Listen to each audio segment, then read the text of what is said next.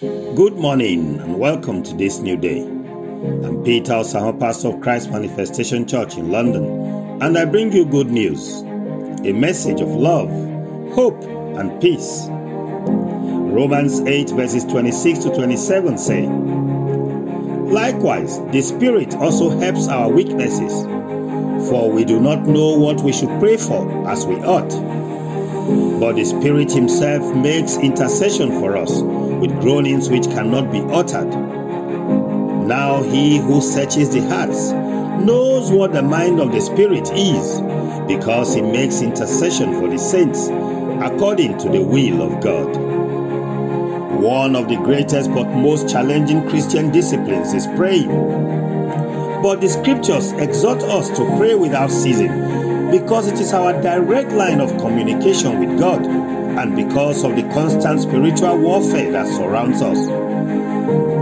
Yet, very often, we start praying, but quickly run out of steam as we struggle to find words.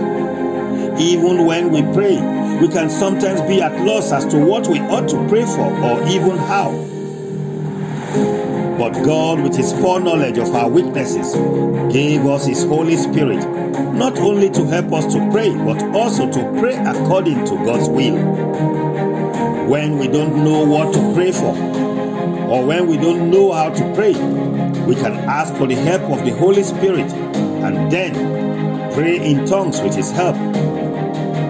When we pray in tongues, we pray by faith, knowing that the Holy Spirit is helping us to pray. No matter how impossible our requests may seem, there is no room for doubt, because we do not even know what the Spirit is praying. Beloved, God has made provision for all that you will ever need for your walk with Him. And even when you don't know what to pray for, or how to pray, or what to say to God, you can rise up and pray in the Spirit. By praying in the Spirit, you pray all manners of prayer according to God's will, and you know for sure that your prayers will be answered.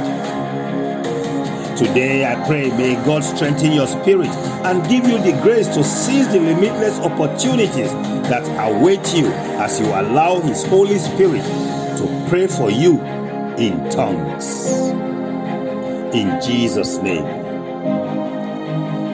Thanks for taking time to listen to this message. Share it with somebody to encourage them and brighten their day. Remember, you are the light of the world.